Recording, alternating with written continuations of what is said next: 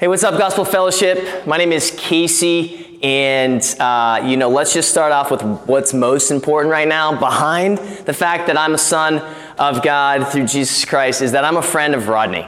And it is an honor to be here, and I'm a friend of Gospel Fellowship. We have had the opportunity to be a part of your story, and you've had the opportunity to be a part of our story.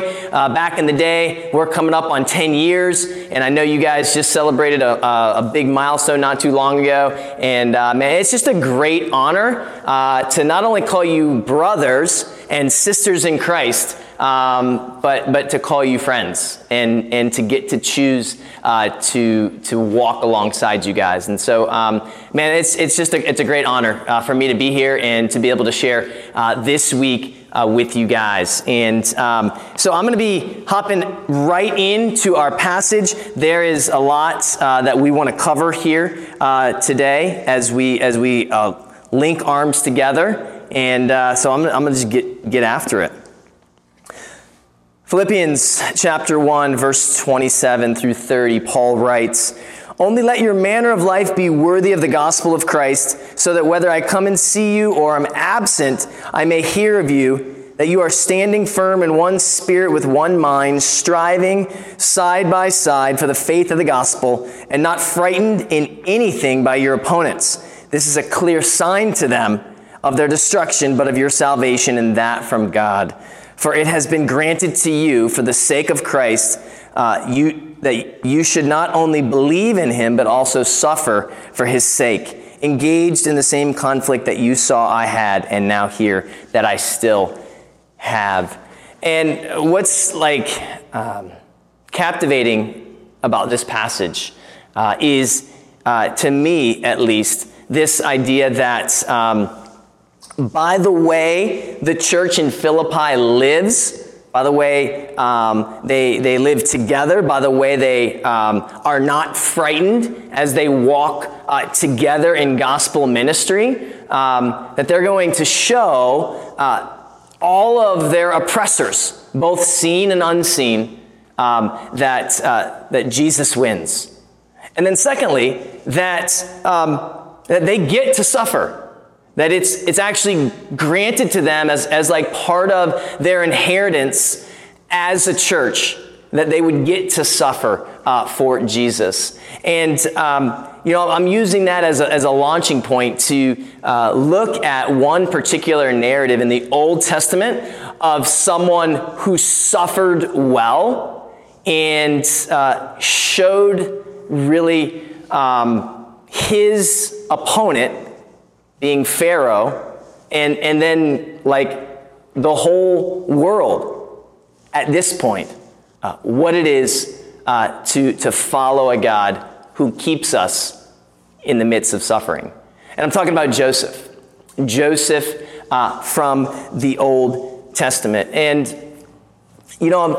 this message is it's a part of a series that we happen to be in at the AC, just a little south of y'all in Delray Beach, called Why? Experiencing God in the Dark. And that's really what we want to do here with our time together, is not necessarily look at the heroic nature of how Joseph suffered, although we're gonna make some application there.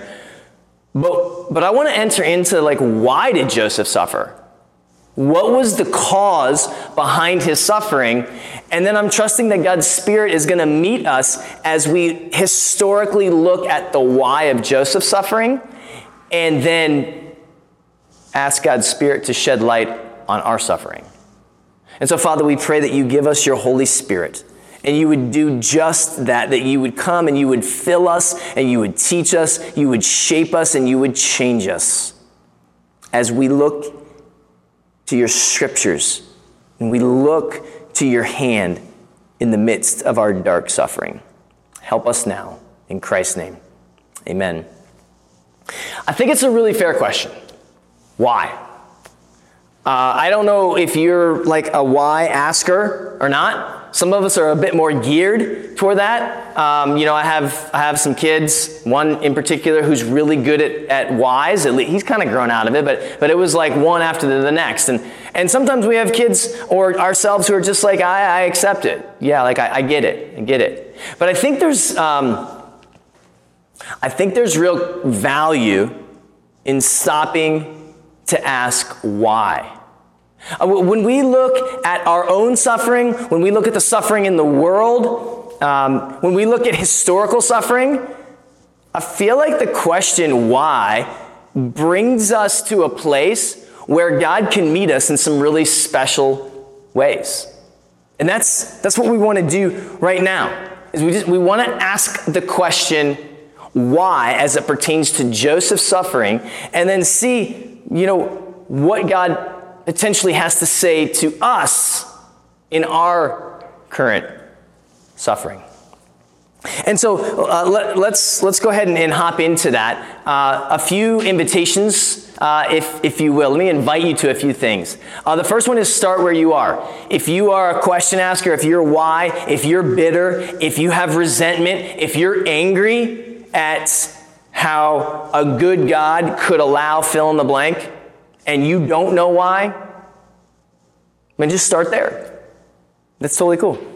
If you have a place where you're like, man, I'd like to explore that why, I'm curious about it, like, man, I'm ready to go, I'm hungry for where this might go, then start there. If you're apathetic and suffering really hasn't been that much a part of your existence, well, then start there. Just start where you are. But then secondly, would you just commit over the next few moments to come with us? Just come with us. Whether you're new to Gospel Fellowship and you just kind of linked on out of kind of seemingly nowhere, or you're part of the Gospel Fellowship family, would you just commit over the next few moments to come with us wherever this journey might lead? Would you commit to being a learner and being open to discovering things that you might not have discovered before? Would you just commit to being open to possibly experiencing God and the things of faith in a new way like you never have before? I'm not saying it's gonna happen, just would you receive the invitation to be open to it? And I'd like to invite you to embrace the tension. We're going to walk through some things that I think are tense, and they don't always resolve themselves. There's sometimes a gap between two things that can be true simultaneously, but it's hard to complete the line, and it doesn't all make sense at times. And so I'm going to invite you to embrace the tension that we may find ourselves in as we talk about suffering, and we look at why, and we wonder where God is in that dark space. And then finally, just readjust your expectations. I am not coming here to authoritatively tell you this is why you individually are suffering. I'm not the guy for that. I'm not in the place of God. I'm a co-learner with you. So what I would invite you to do is just come along as we talked about, but allow for me to be a co-learner with you and give you some things to consider along the way as we both learn about where God is and how he can be experienced in our darkness. And so just kind of the question we want to hop into is, why did Joseph suffer so much personal injustice? Like, why was that his lot in life? I feel like in our world, this is a really relevant question. Whether you are somebody who has suffered the personal injustice of sexual abuse, of abandonment,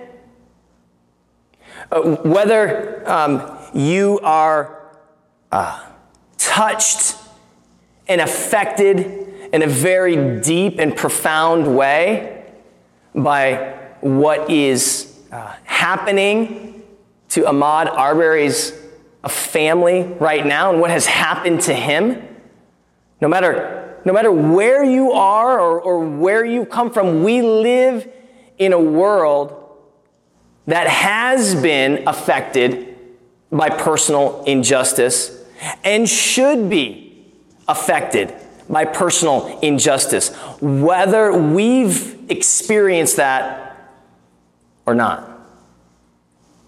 And so I want to just begin with this question of why did Joseph suffer so much personal injustice, and then come out of that a little bit and make some application beyond.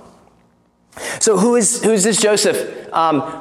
Just to give you some context, he's a member of a family that was pretty unique. It was a family of promise. It was a family of pain, and it was a family of provision.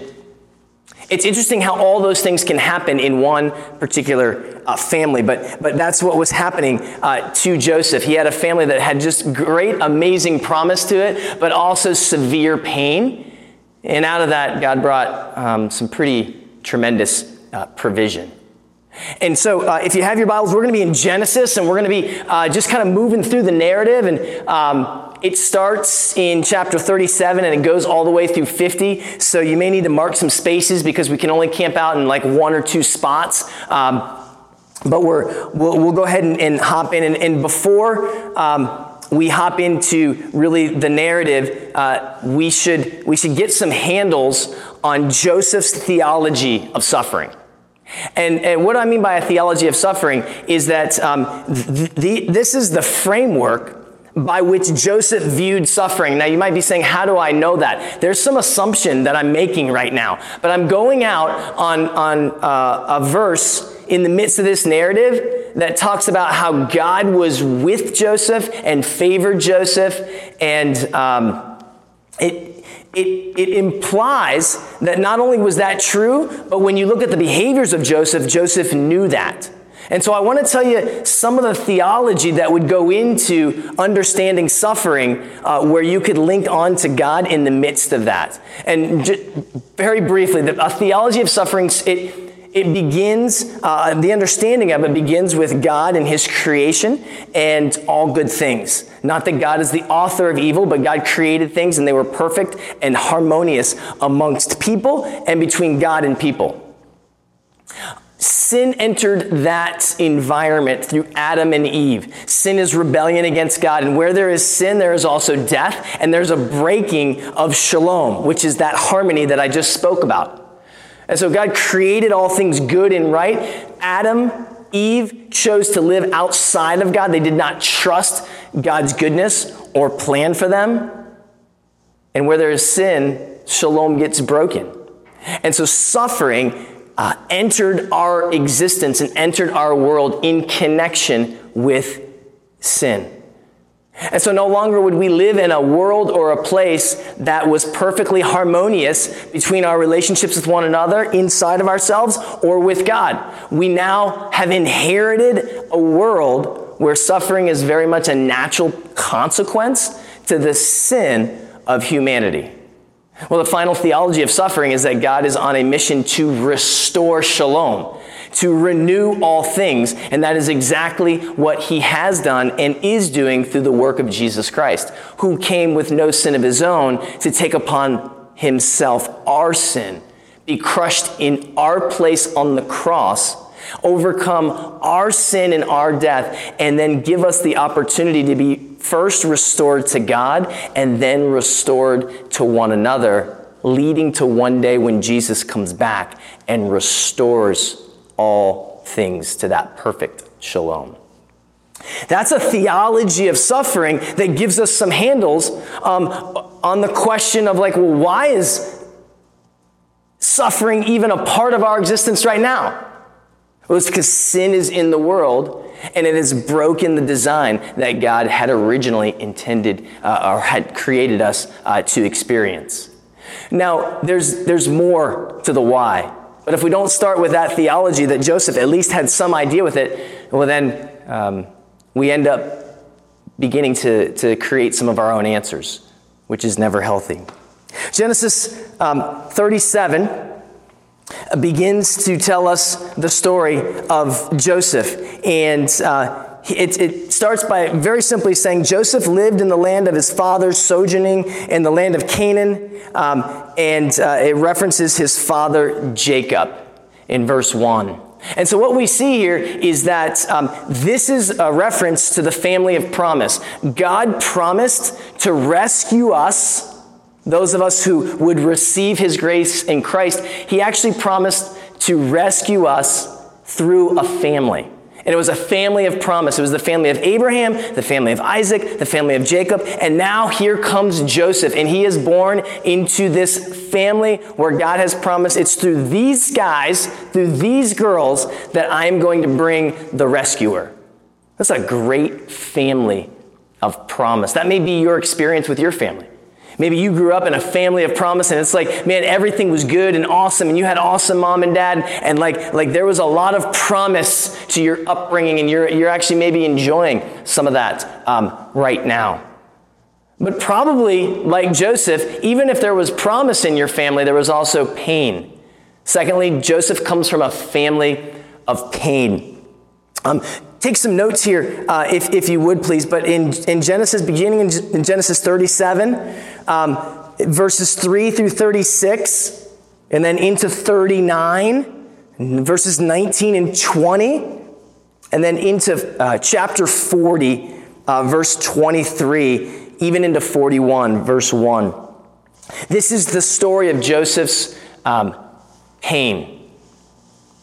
But when his brothers, verse 4, chapter 37, but when his brothers saw that their father loved him more than all his brothers, they hated him and could not speak peacefully to him.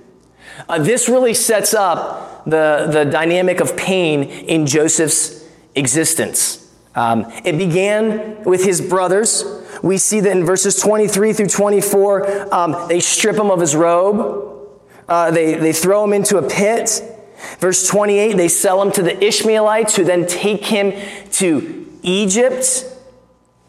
Joseph at a young age, 17, enters human trafficking, sold into Egypt. In Egypt, in chapter 39, we meet Potiphar and Potiphar's wife, where Joseph is, because God is, his favor is upon him and God's with him, he rises to this place of prominence in Potiphar's house. But we see here in this chapter that Potiphar's wife wanted to sleep with Joseph, and Joseph was a man of integrity.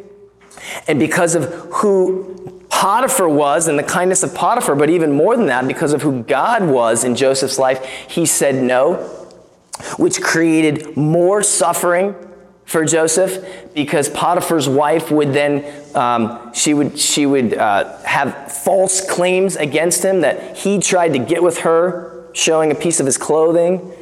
Potiphar would then throw Joseph into jail, which is even more injustice because if Potiphar actually believed his wife, he would have had Joseph killed. But he knew his wife was lying, and yet he still threw Joseph in jail. Interesting perspective I had learned from the commentary on that. And then in verse 40, chapter 40, Joseph's doing great in jail. He's interpreting dreams. Man, he's not living out of his pain, but he's living through his pain. And the cupbearer gets out and is supposed to kind of help Joseph to get out as well, because he has this amazing gifting. But it says for 2 years, the cupbearer forgot Joseph. So if you come from a kind of family that's got some ups and some serious downs, if you feel forgotten and as though everyone, maybe potentially even including God, has forgotten you, this narrative I think has encouragement for you today.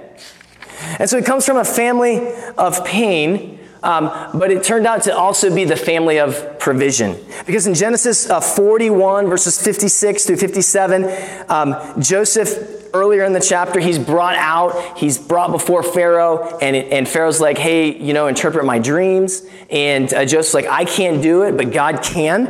And then Joseph interprets the dreams of Pharaoh. There was going to be 7 years of a ton of food coming in, and then 7 years of famine.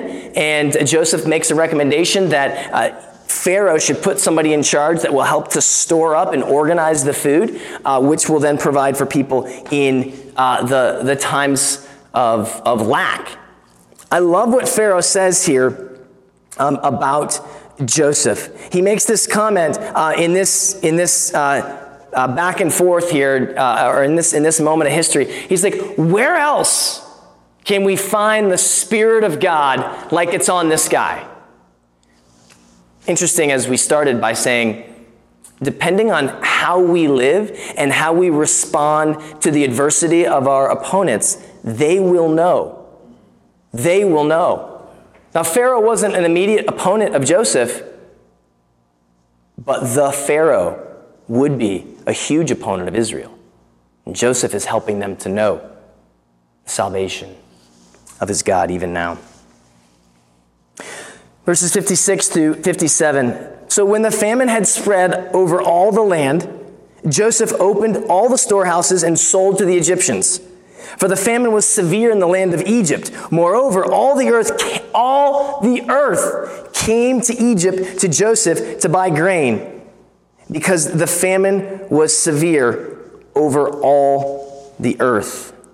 Later in chapter 45, verse 7, Joseph writes about how he had been sent there to preserve a remnant. So not only was Joseph preserving the whole world because of the food that he had stored up, but he was also preserving a remnant for this family of promise so that God could continue to fulfill his rescue mission to renew even all of our suffering in Christ.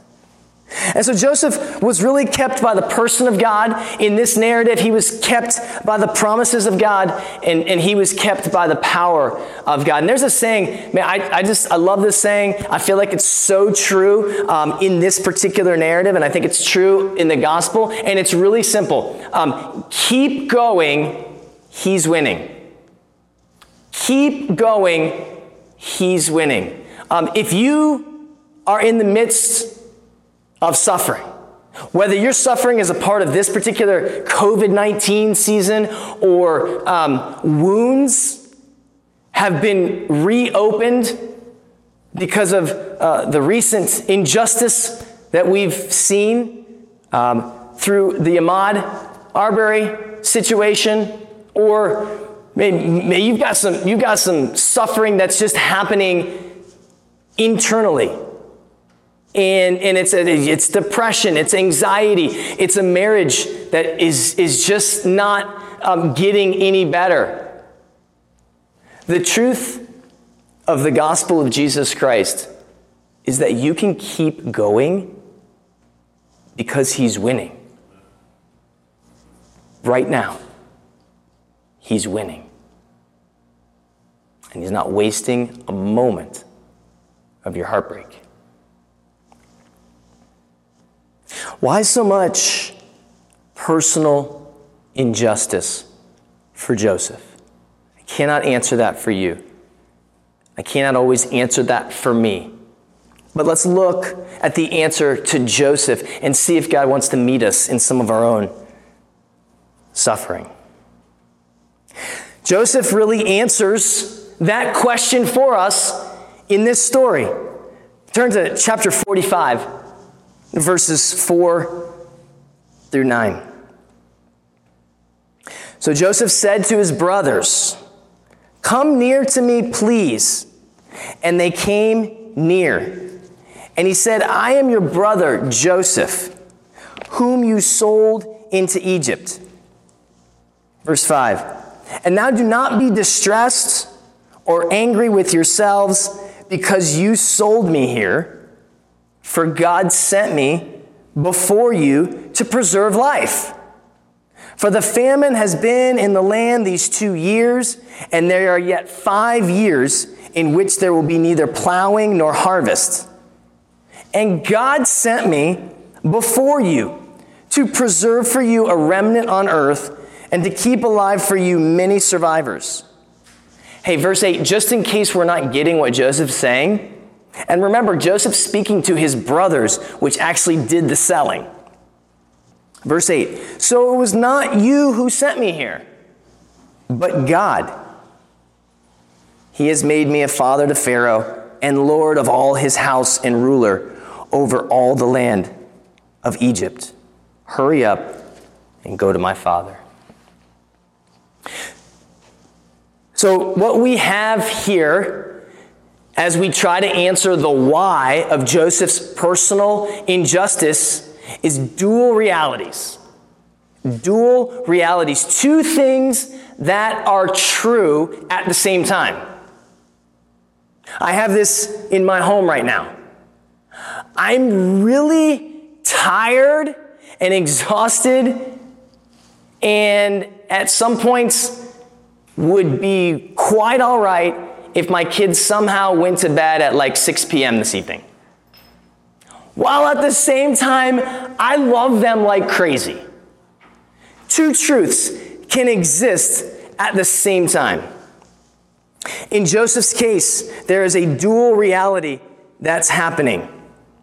The evil of others and the heart of God. The evil of others.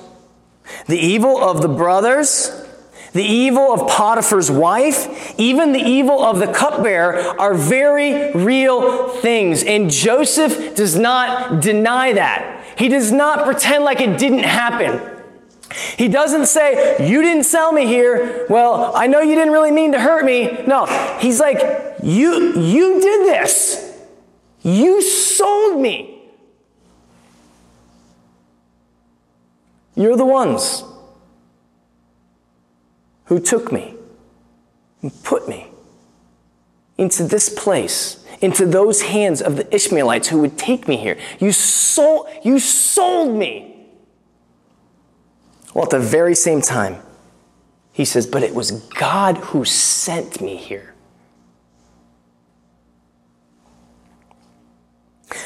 Something that you need to understand about the heart of God, it's multifaceted. But one of the things that I've come to understand, and the scripture is clear, is that at the heart of God, he is a savior. He is a rescuer. He loves to save and protect and preserve people. And that heart was at play even in the midst of the evil that Joseph was experiencing. Dual realities. Both the evil of men and the heart of God. That's why in chapter 50, Joseph is able to say, as for you, verse 20, you meant evil against me. I'm not trying to gloss over that. I'm not trying to pretend like this wound didn't bleed and still has the potential to bleed. It's a wound that I have that will probably never go away until what we know now is Jesus comes back.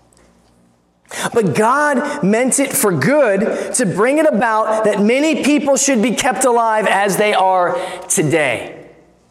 And so here's the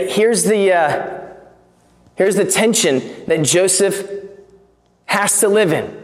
He has to live in the tension between being a victim and being a victor. The evil of mankind made him a victim, but the heart of God is making him a victor, one who preserves life for others. And the question for Joseph is the same question for us. Which one will we live out of? Which one will get to have the defining word about who we are? And very simply put,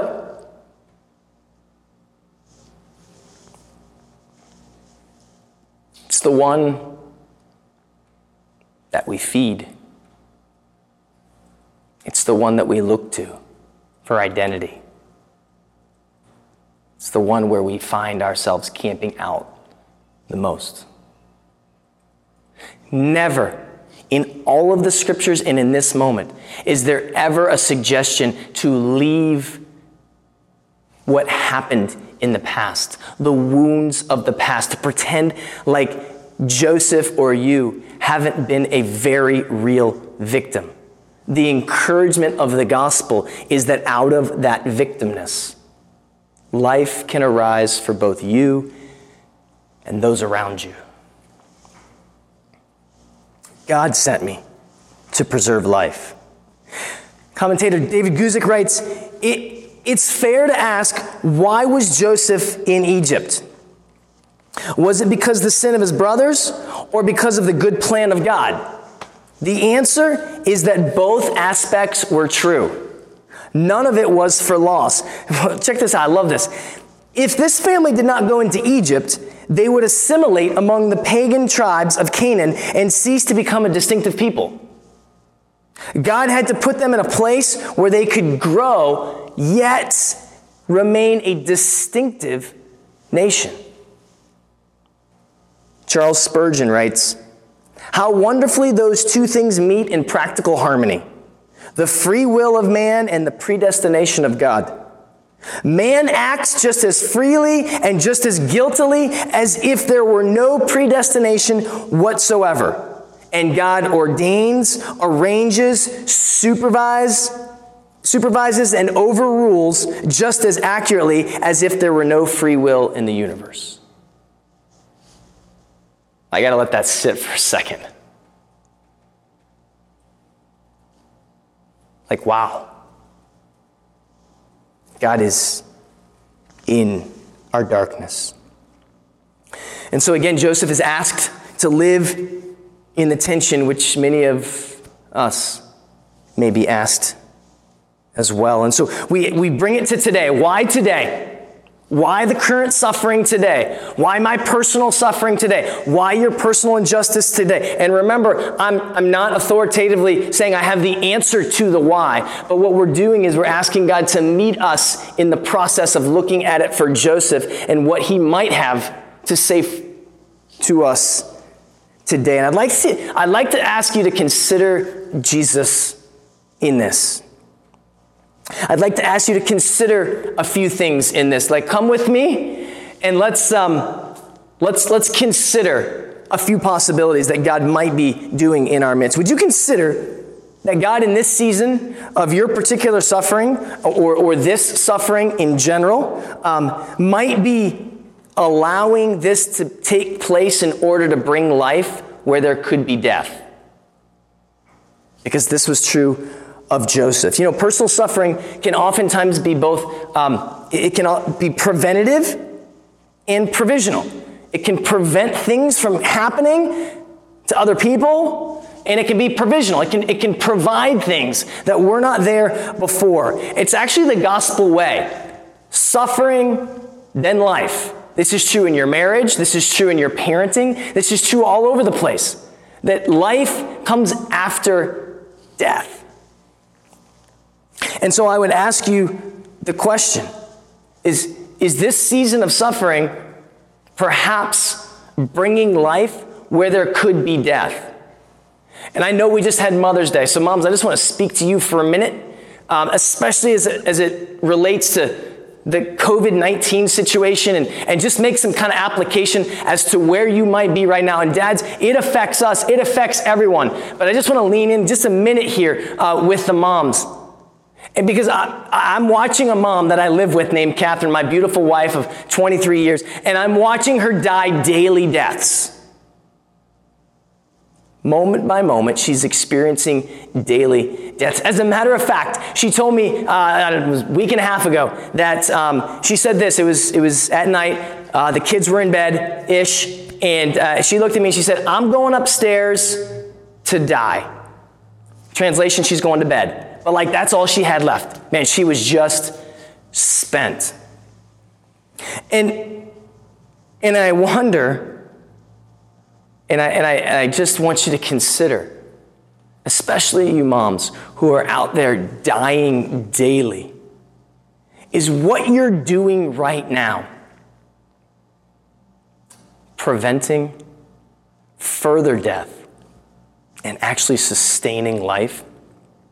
Much like we saw God do through Joseph in his narrative. Because you're willing to stand in the gap and sacrifice personal freedoms in order to maintain the safety of your family. I just want to tell you, keep going, because he's winning through you, just like he did through Joseph. The first mention in the Bible of the Holy Spirit, Guzik writes, is here with Joseph. Now we know that the Spirit's mentioned in creation, but the idea of like the Spirit of God coming upon someone, it's in connection here for the first time with Joseph, and even more so, it's in connection with practical things. And so Guzik writes, Joseph didn't have to preach a sermon or lead a prayer for Pharaoh to see the Spirit of God upon him. And I would submit to you, moms, that in the very practical, real, day-to-day life stuff that you are walking through, the Spirit of God is upon you and your children, although they may not be able to verbalize it, are quite possibly in their souls saying, where else can we see the Spirit of God like it's upon this person right now? In the very practical, loving, sacrificial things that you're providing for them. It's a wonderful season for practical evangelism as you die to self so that others might live. My wife asked for the Mother's Day message. I said, well, what do you want in a Mother's Day message? She said, man, I just want to know that it's valued. Like that it all matters. And I want to say that it all matters. Keep going. He's winning through you. Would you consider in this season that God might be allowing your suffering in order to do good where others have meant harm? I mean, that's what Joseph was experiencing. Would you consider that God's like sending you ahead so that others can thrive? Author and advocate Christine Caine, he's the co-founder of A21, which is an organization that is set on abolishing slavery, human trafficking. And from ages 3 to 15, she was sexually abused and was indeed, and is indeed, a victim of that. She describes herself as what she felt was a shame leper. And then she goes on to say, so I grew up feeling a lot of rejection, shame, insecurity, fear, and anger. Over the years, I've had to fight to renew my mind to a place where I understand at the core of my being is that Jesus is trustworthy. She's had to fight to get there. And because of that fight and because of that journey and because God has used her personal injustice to send her ahead, literally thousands of human beings have been plucked from slavery and are now experiencing something radically different through the A21 movement. A very real victim and a very real victor. I wonder in your situation, has God potentially allowed suffering in order to send you ahead so that you might be a part of breaking some generational sinfulness that you inherited from your family? With as much sensitivity as I can and tenderness, I just have you consider that. Sam Storms writes, the sinful behavior of one generation can have lingering and disastrous consequences on subsequent members of that family line. You cannot be held morally accountable before God for the sins of your father or mother, but you can be made involuntarily to suffer from the social, economic, and spiritual consequences of their sin. We see this in addiction. We see this in abuse. We see this in abandonment. And would you consider that because of the goodness and rescue of Jesus in your life, that he has sent you ahead to now be who you are in your family so that you can say this stops now. And there is a new chapter of generational blessing that God is writing through you because of what you have had to endure. And now God is using it to preserve life. Would you consider that? Your story might be close to Joseph's. Would you consider to keep going because he's winning through you? Would you maybe consider in this season that God is doing something amazingly beautiful through your current suffering, but you're not going to see it until later?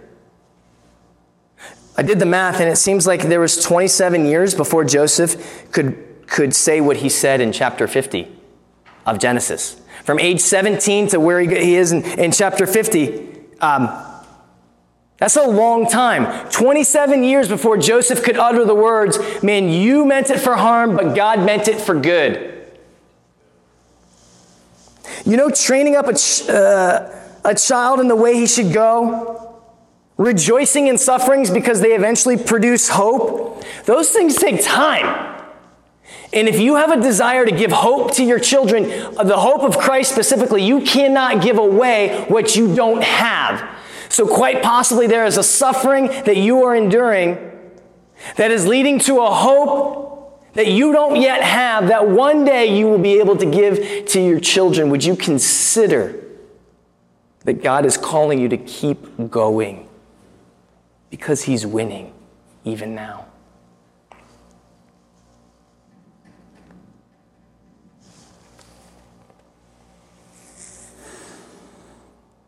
The hope of Jesus. It takes time. As we close, this is not a message, and we don't serve a God that is just supposed to be considered, but rather experienced. And I don't know how it worked for Joseph, but there was something about Joseph where he the scripture says that God kept Joseph, but as I just read the story, it was like Joseph kept God as well. Because of God's grace, Joseph was able somehow to hang on to the promises of God, even though he was in a foreign land. There was no, regular worship services that we know he was attending. He didn't have 3 versions, of people coming to him and encouraging him in the promises of God. He was alone. He didn't have the same freedoms that he had back in his homeland, and he was a foreigner, and he was under severe suffering, but somehow it was like Joseph was able to keep the promises of God alive by the grace of God in his heart. And I thought, how does that happen for us? Man, I think to close, the best way I can close is the image of preparing to get a tattoo. If you know South Florida, you know tattoos are very common. At my church, they're like artwork. We don't have stained glass, we don't even have a building, but we've got a ton of tattoos you can look at. And I don't have any right now that you can see, so you don't know if I have one or not. I'm just going to leave it at that. But I did Google what you would need to get ready if you were to receive a tattoo. First of all, you pick your design, and second of all, you prepare for pain. You prepare for pain because the machine that's going to give you a tattoo is like a sewing machine that is going to go beneath the surface of your skin over and over and over again and may require touch-up work. But you see, the cool part about once you receive a tattoo is that you can look at it and reference it over and over and over again. Is it possible that the suffering that you are now experiencing is because God is tattooing his promise upon your heart so that it can be referenced both for you and the preservation of those around you? And if that's true, man, ask God for the promise that you need right now. and prepare for pain. Because God is about to write something beautiful on your heart that cannot be removed.